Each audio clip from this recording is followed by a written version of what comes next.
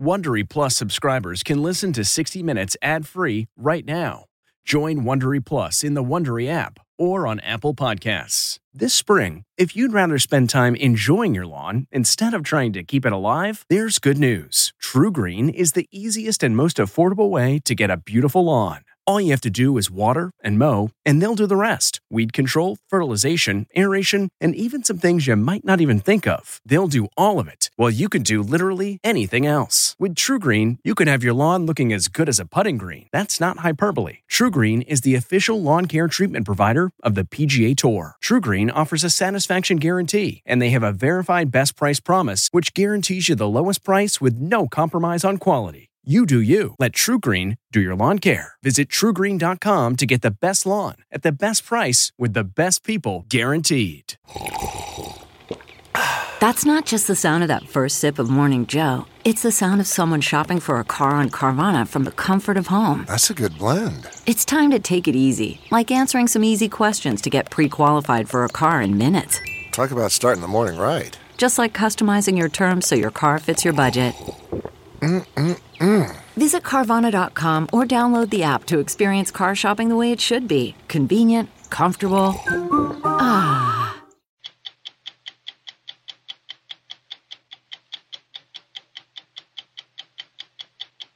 Nice to meet you. I'm Oprah. Hi, I'm Aaron. I know who you are. Oh, hi, Aaron. Pelican Bay Prison is the most notorious state penitentiary in America. Known as a supermax, some prisoners are cut off from nearly all human contact. But what has been accepted prison practice is starting to change across America. Your mind becomes diseased, and you start to accept the abnormal as the normal. You must know that there are a lot of people who do not care that you're in isolation 5 years, 10 years, 24 years, because you've got it coming. Every year, NASA gives us a gift, dramatic new discoveries from our universe provided by the Hubble telescope. From the infinite black canvas, we get an awe-inspiring light show of stars, deep space, the stuff of creation, and things we have never seen before from our very own solar system. I believe Hubble has been the single most transformative scientific instrument that we've ever built. A team in South Africa have engineered a bold way to help one of the continent's most endangered animals. And when we heard about it, we had to see it for ourselves. Take one 1,400-pound black rhino. A young female. 2 veterinarians, 3 game capture specialists, a 52-year-old helicopter, and you get this. Look at that! Oh my God! A solution that seems to defy the laws of gravity. I'm Steve Croft. I'm Leslie Stahl. I'm Scott Pelley. I'm Oprah Winfrey. I'm Lara Logan. I'm Bill Whitaker. Those stories tonight on 60 Minutes.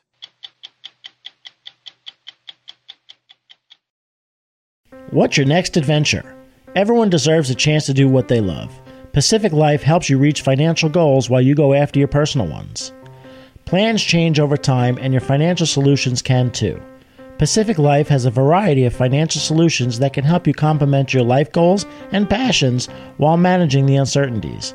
Backed by more than 150 years of experience, you can count on Pacific Life to be there so you can go out and keep living your best life.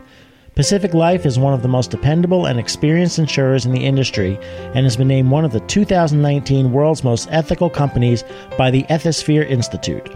The freedom to go after whatever is next for you? That's the power of Pacific. Ask a financial professional about how Pacific Life can help give you the freedom to do what you love, or visit www.pacificlife.com.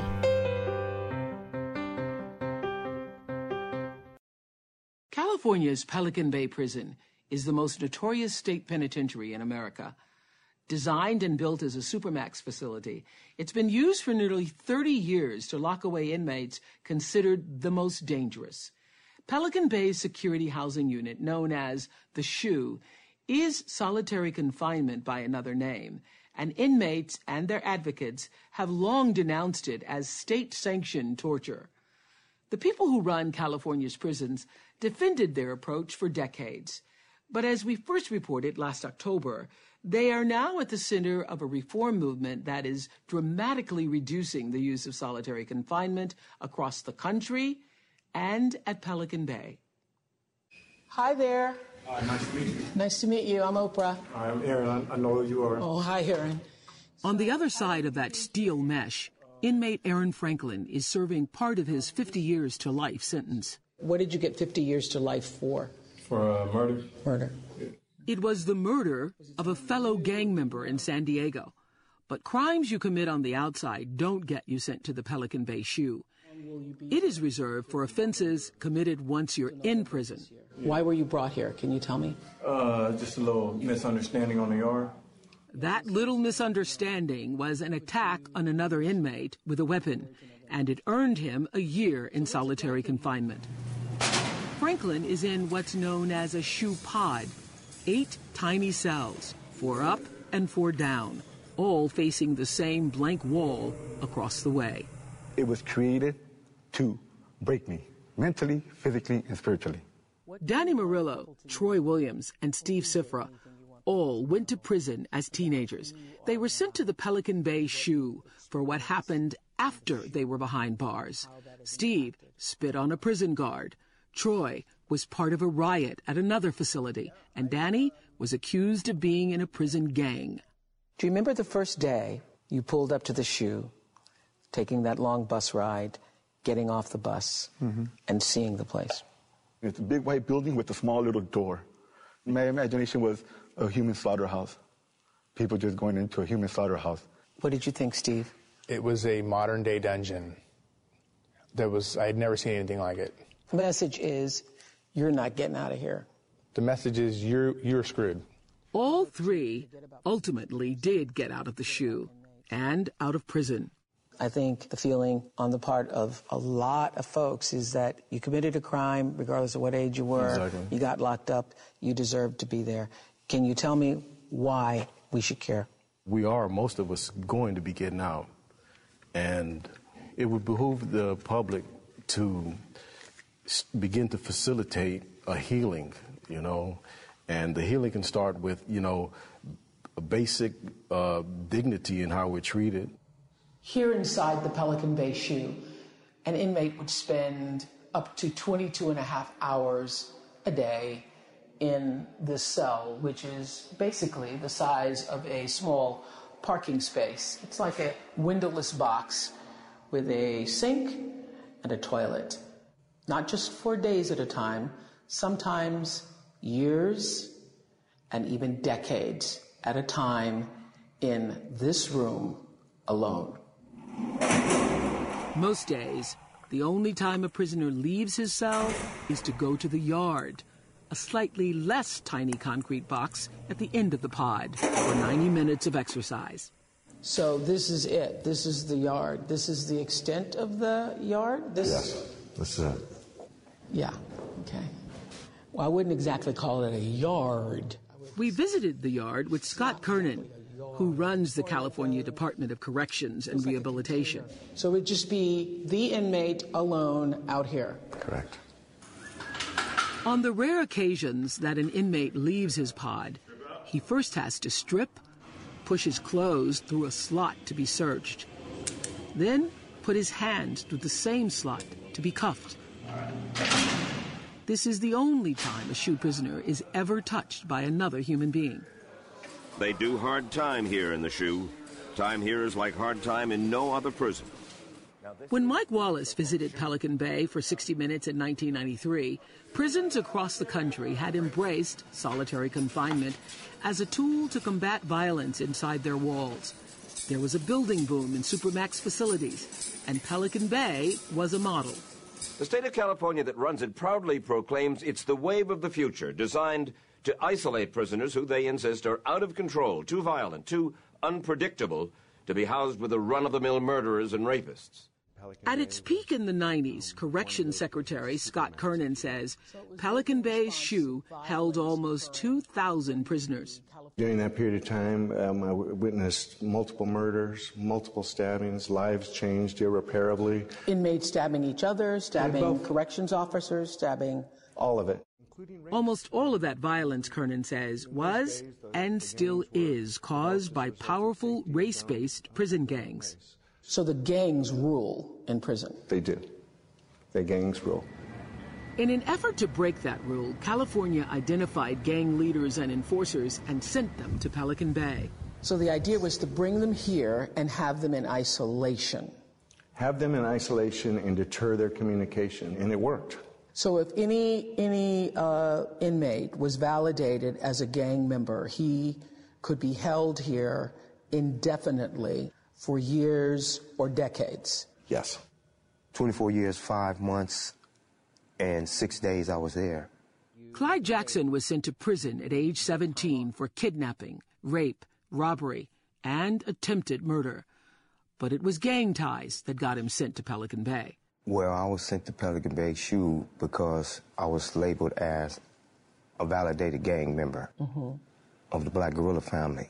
The design was complete isolation. One of the first things they said to me was, I am struggling to maintain my sanity, and I don't know how to do it. Craig Haney is a psychology professor at UC Santa Cruz, whose studies of Pelican Bay SHU inmates have become central to arguments against the widespread use of solitary confinement. So what was the most striking result of your findings in 1992 after that first study? That vast numbers of prisoners were traumatized by the experience. They were suffering, they were living in pain, and many of them were being psychologically damaged by the conditions of their confinement, and at much higher levels than even I anticipated. Your mind becomes diseased, and you start to accept the abnormal as the normal. You must know that there are a lot of people who do not care that you're in isolation, 5 years, 10 years, 24 years. What does it matter that conditions are bad? Because you've got it coming. Well, there's prison and then there's prison, right? The judge sentenced me to prison. He didn't sentence me to an underground prison. But wasn't the logic that it was a serious and valid response to a very real and dangerous wave of violence from gang members? There was no reason to believe that that place was going to effectively address the gang problem that was growing in California, and witness the fact that it hasn't. Pelican Bay and places like it in California have been in operation now for many, many years, decades. We have the worst prison gang problem in the United States, so it clearly was not a solution. You might expect Corrections Secretary Scott Kernan to flatly reject that assertion. He doesn't. That was a policy that was intended to save lives and make prisons safer across the system. It was a mistake in retrospect as we look back. But you said earlier it worked. It did work. It worked in reducing crime in the general prison population. Yes. Why did it not work? It didn't work because of the impact on the offenders. I'm sure you've heard that statement from Justice Anthony Kennedy, who says solitary confinement drives men mad. Does it? I think it does. Remember, that's not some human rights campaigner saying that. He runs the prison system. Does that make you feel any better that there's an acknowledgement from the state that it was a mistake? It doesn't make me happy. I've still been tortured. Makes you feel like you've been experimented on, really. There was plenty of evidence early on that this was a failed experiment, that it was hurting people. Pressure for change really began to build in 2011 when SHU inmates organized a series of hunger strikes to draw attention to their plight.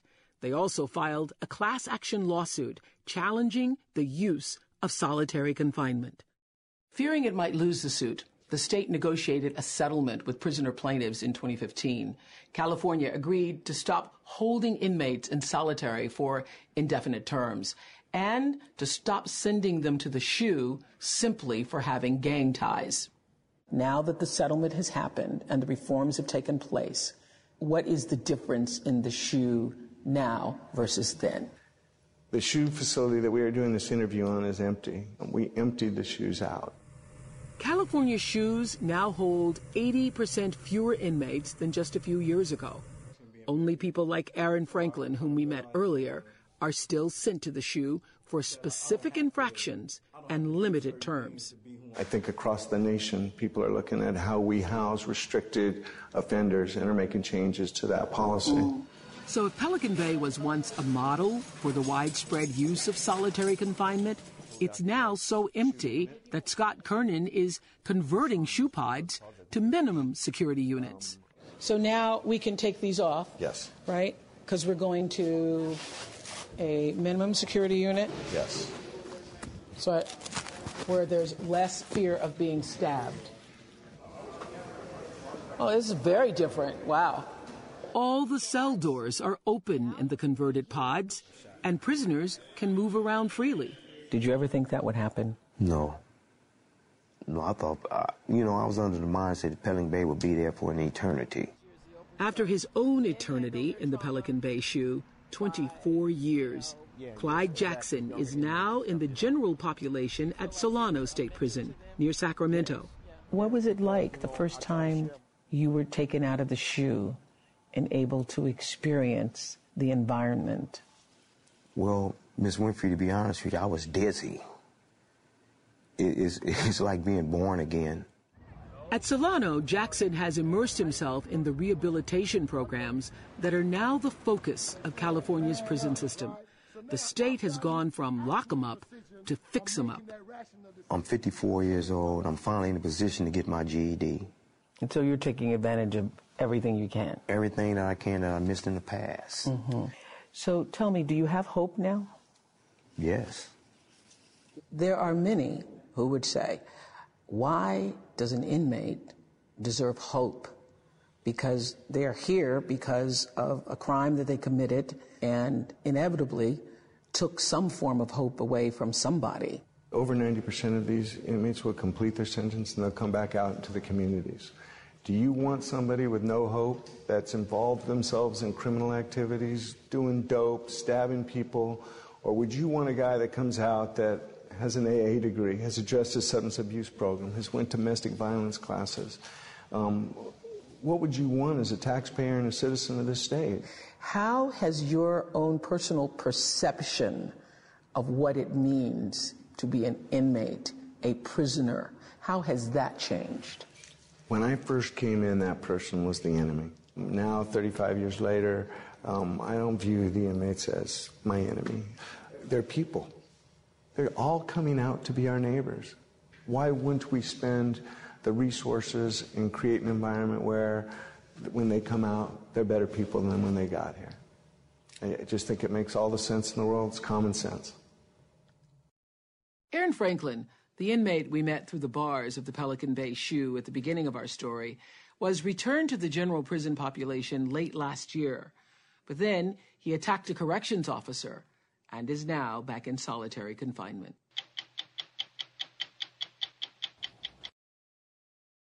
When we look up at the stars, it's humbling to realize we're only getting a peek at what's up there, that way beyond what's visible to the naked eye lie wondrous galaxies we never knew existed until the Hubble Space Telescope. For 28 years since it was launched, Hubble has been sending us stunning images of the vast heavens. As we first told you in October, astronauts have repeatedly upgraded Hubble over the years, making its discoveries increasingly dramatic. Tonight, we'll take you back up to Hubble and billions of light years beyond to see some of its latest, most spectacular revelations. NASA celebrates Hubble's birthday each year by giving us a gift, a new, breathtaking view of our universe. The latest birthday card, this elegant swirl of galaxies dancing in tandem deep in space. Last year, this bubble of stellar gases floating among the stars like a diaphanous cosmic jellyfish.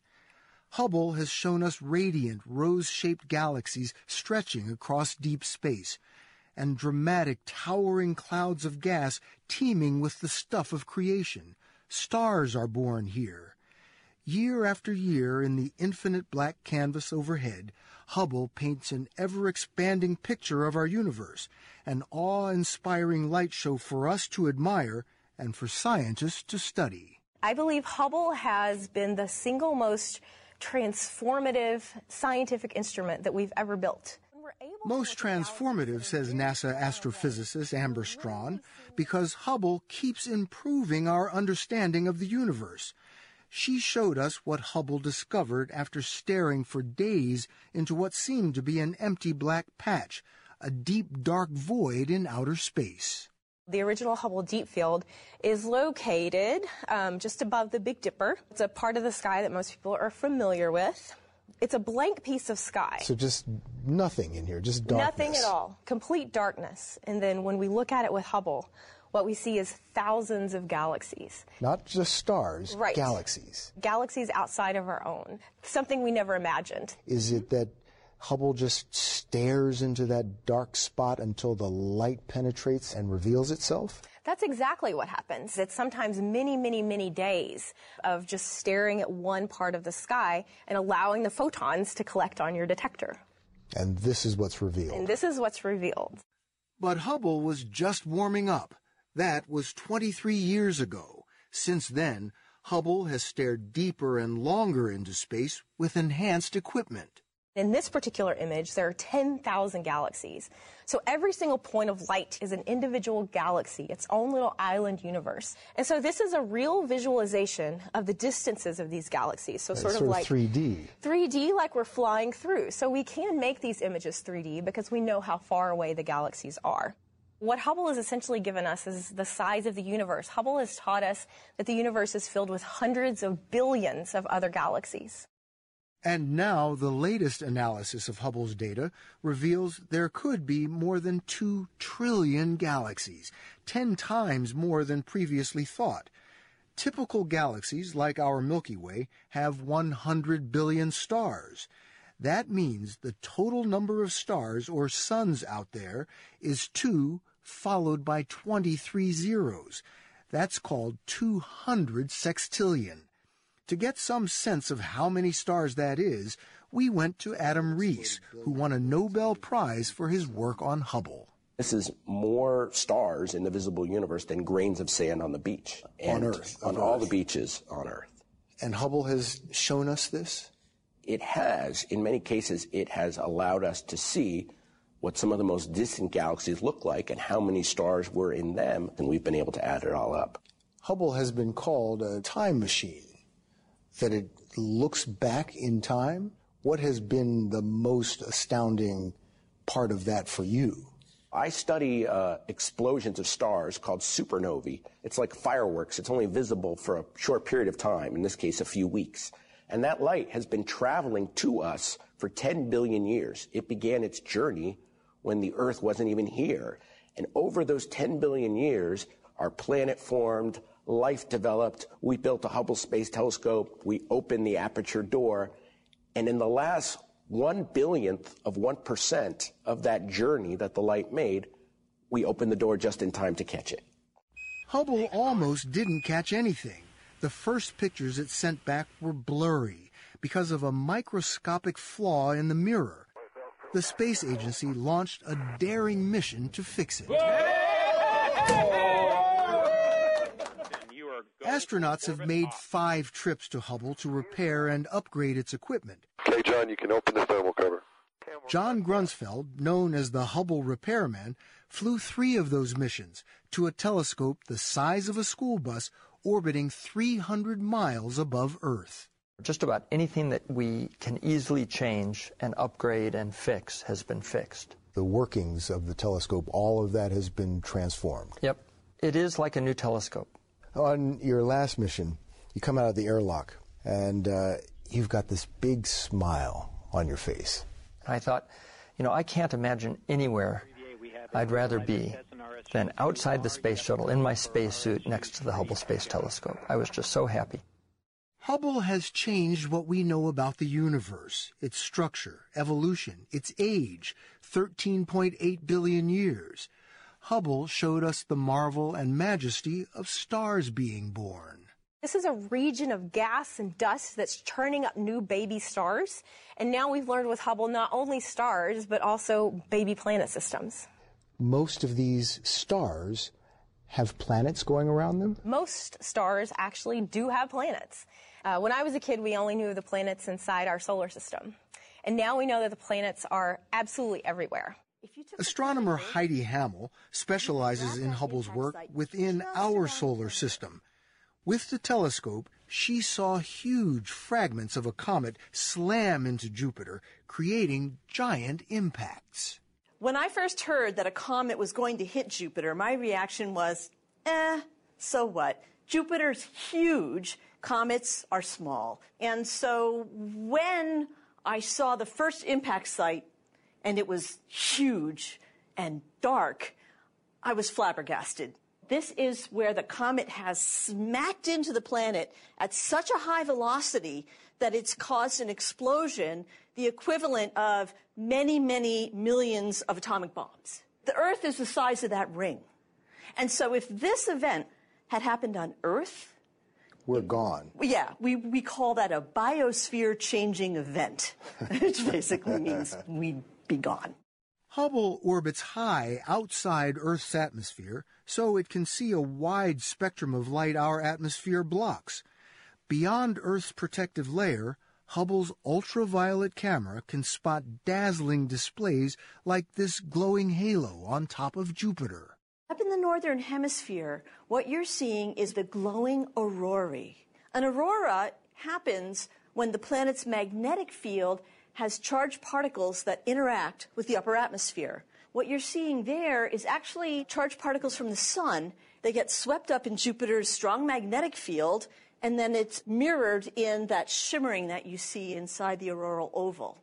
And you would not be able to see that with an Earth telescope? You could never see those aurora because our atmosphere has an ozone layer that absorbs the ultraviolet light.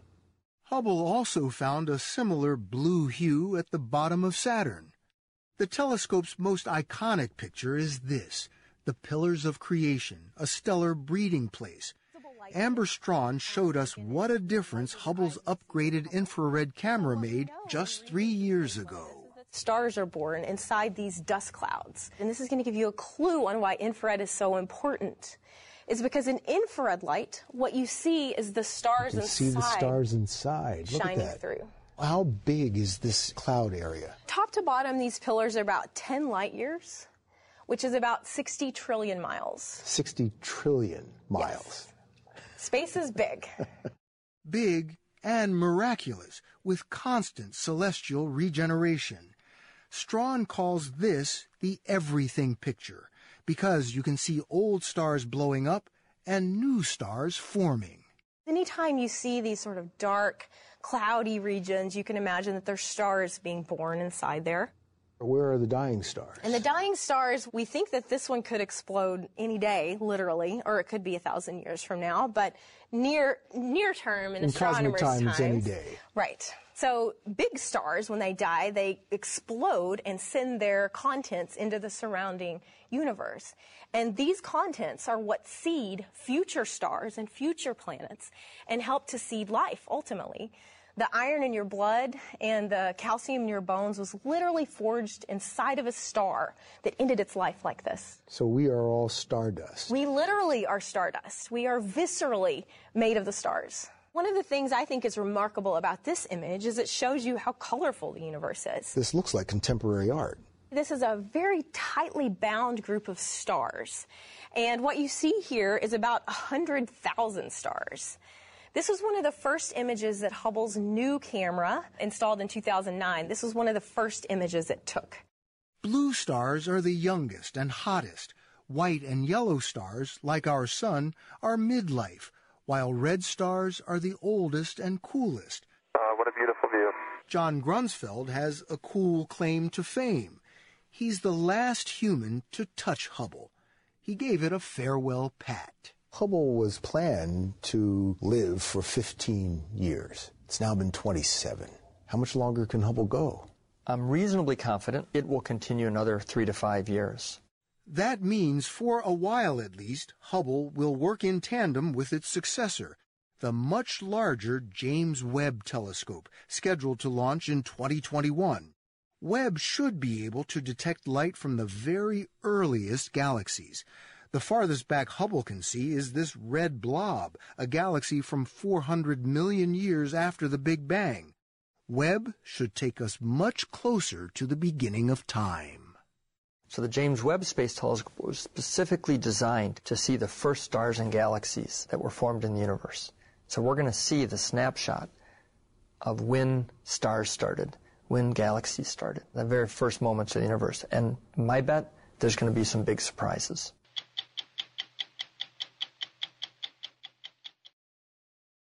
How do you save a prehistoric-looking animal that's ornery, exotic, and weighs around a ton, especially when it lives in places that are hard to get to? That the rhinoceros is in trouble is not a new story. For years, they've been crowded out of their habitats and hunted for their distinctive horns.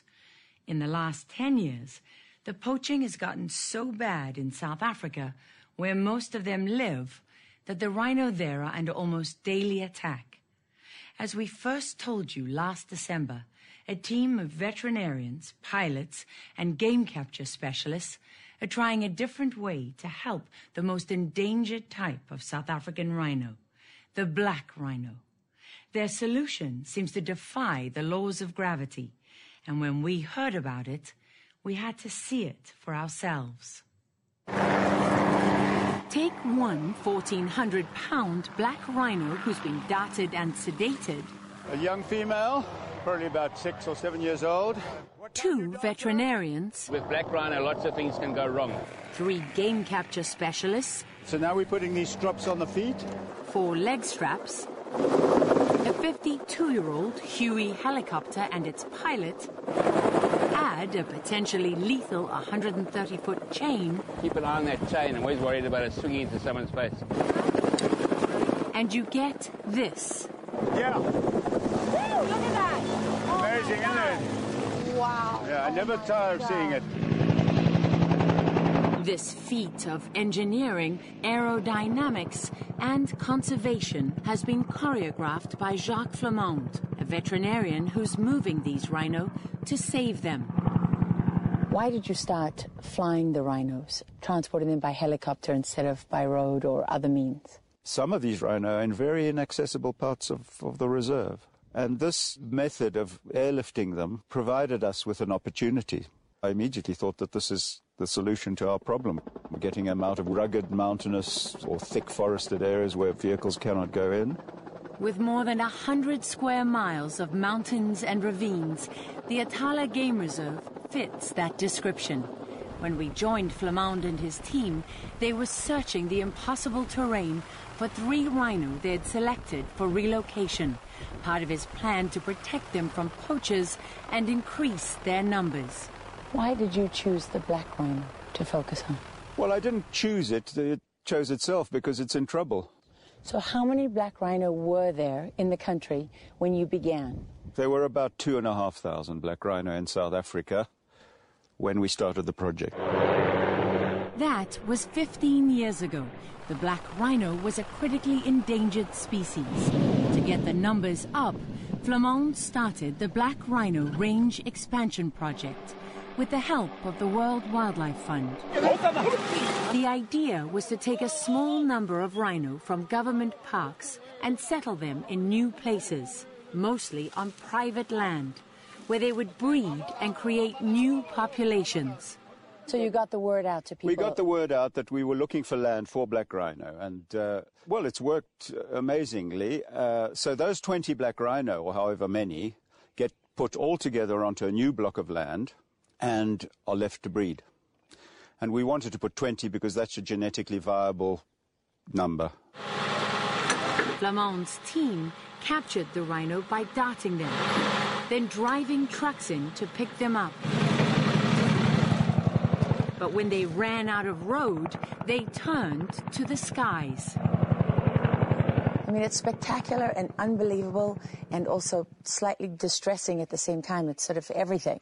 You really have to put your mind at rest that animal physiologically is not being harmed in any way. Dave Cooper has been the chief veterinarian for KwaZulu-Natal parks for 22 years.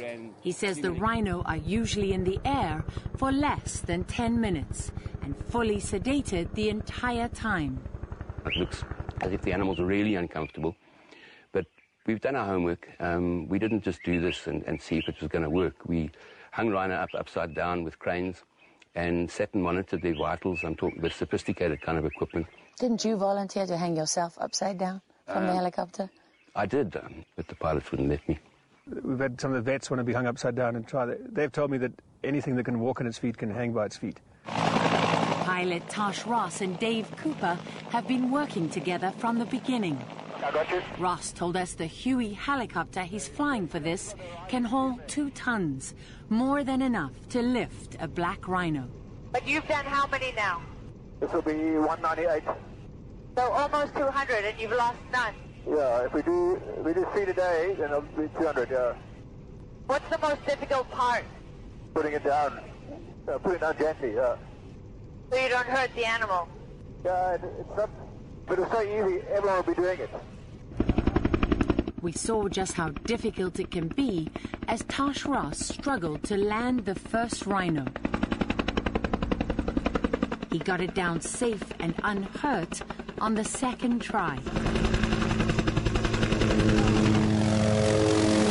Vet Dave Cooper was already up in another smaller helicopter, looking for the next rhino. Here they go. Yeah. He prepped darts for his tranquilizer gun with a dose strong enough to knock the animal out for 30 minutes. The first dart didn't fully pierce the inch-thick skin. 3 minutes later, his second shot stuck. They tracked the rhino till it dropped. We were right behind them in the Huey with Jacques Flamand and the game capture team. I see the rhino down. How many minutes do you have now to get that rhino? We've got a bit of time. As soon as we landed, it was a race to get to the sedated animal. Dave Cooper's priority, removing the tranquilizer dart and treating the wound with an antibiotic. I darted in once here. Yeah. The dart just went in and out. So I immediately had to put another one in. Uh-huh. So that's the first thing you do is cover the eyes? Yeah, that's right, because that stops them. So is this a male or female? No, this is a male. He's young and has many years of breeding ahead of him. Exactly what they need. They ID'd him from notches in his ears. Most rhino in the KwaZulu-Natal parks are marked this way. Is that him breathing? That's him breathing. Wow. I mean, it's lovely, big, deep breaths. I'm happy with that. The game capture team cleared a path to above. The helicopter's now going to come. Yeah. And we're going to hitch up those 4 straps to the central hook. Tash Ross maneuvered in the chain.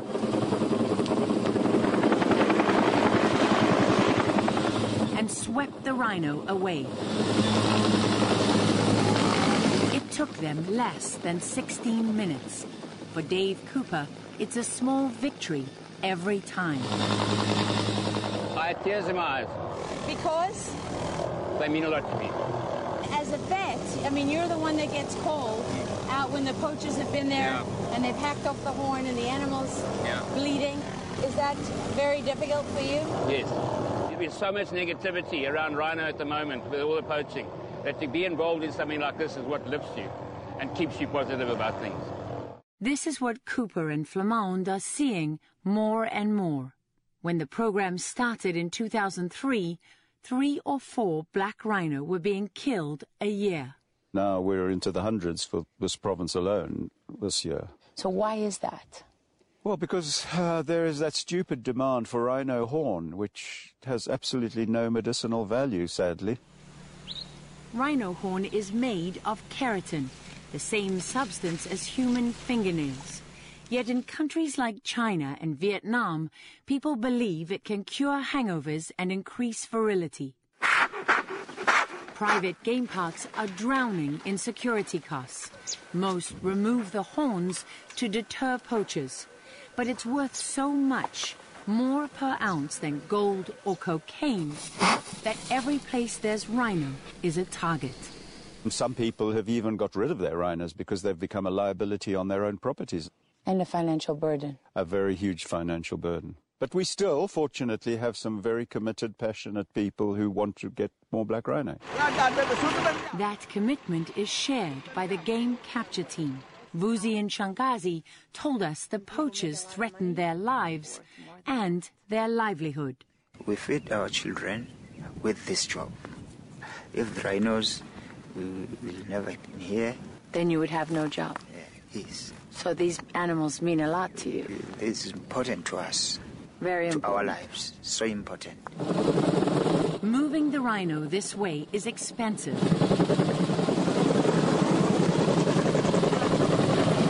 With Tosh Ross volunteering his services, it still costs about $100,000 to lift 20 rhino. You'll have to come in over the trucks. He's prepping now. Jacques Flamand joined his team at the landing zone, where they were preparing for their final delivery. Tosh Ross eased his cargo down. The next part, the dehorning, was hard to watch. I know you do it to save the rhino, but it still seems like horrible. It's painless. There are no nerve endings or blood supply to the horn directly.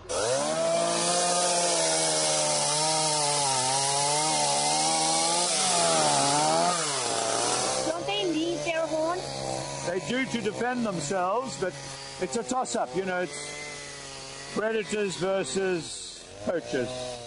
Who do we protect them from most? Poachers at the moment, I'd say.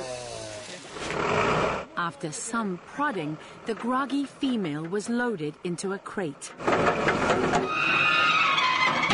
She still had a road trip ahead of her to a holding area. Flamand will keep her there until he's captured enough rhino to relocate as a group. What is that like for you? It's great. It's great. I mean, one always feels sad removing them from their existing homes, but it's for a good cause. It's to start a new breeding population. 8 weeks later, they were released. For security, we can't tell you exactly where, but it's a well-guarded reserve in another part of the country. Jacques Flamand said there are now about 200 more black rhino in South Africa than when he started his program. Not as many as he wanted, but at a time of relentless poaching, there's no simple road to success. Here's one sign of success we can report on since our story first aired. This baby. You can see it through the bush, standing next to its mother. It was born into that newly transplanted group of black rhino. 50 seasons of 60 Minutes. Tonight, a story from 1969, when Harry Reasoner went to France to look at a weekend cottage up for sale by its elderly owners. It was a cottage inhabited by history.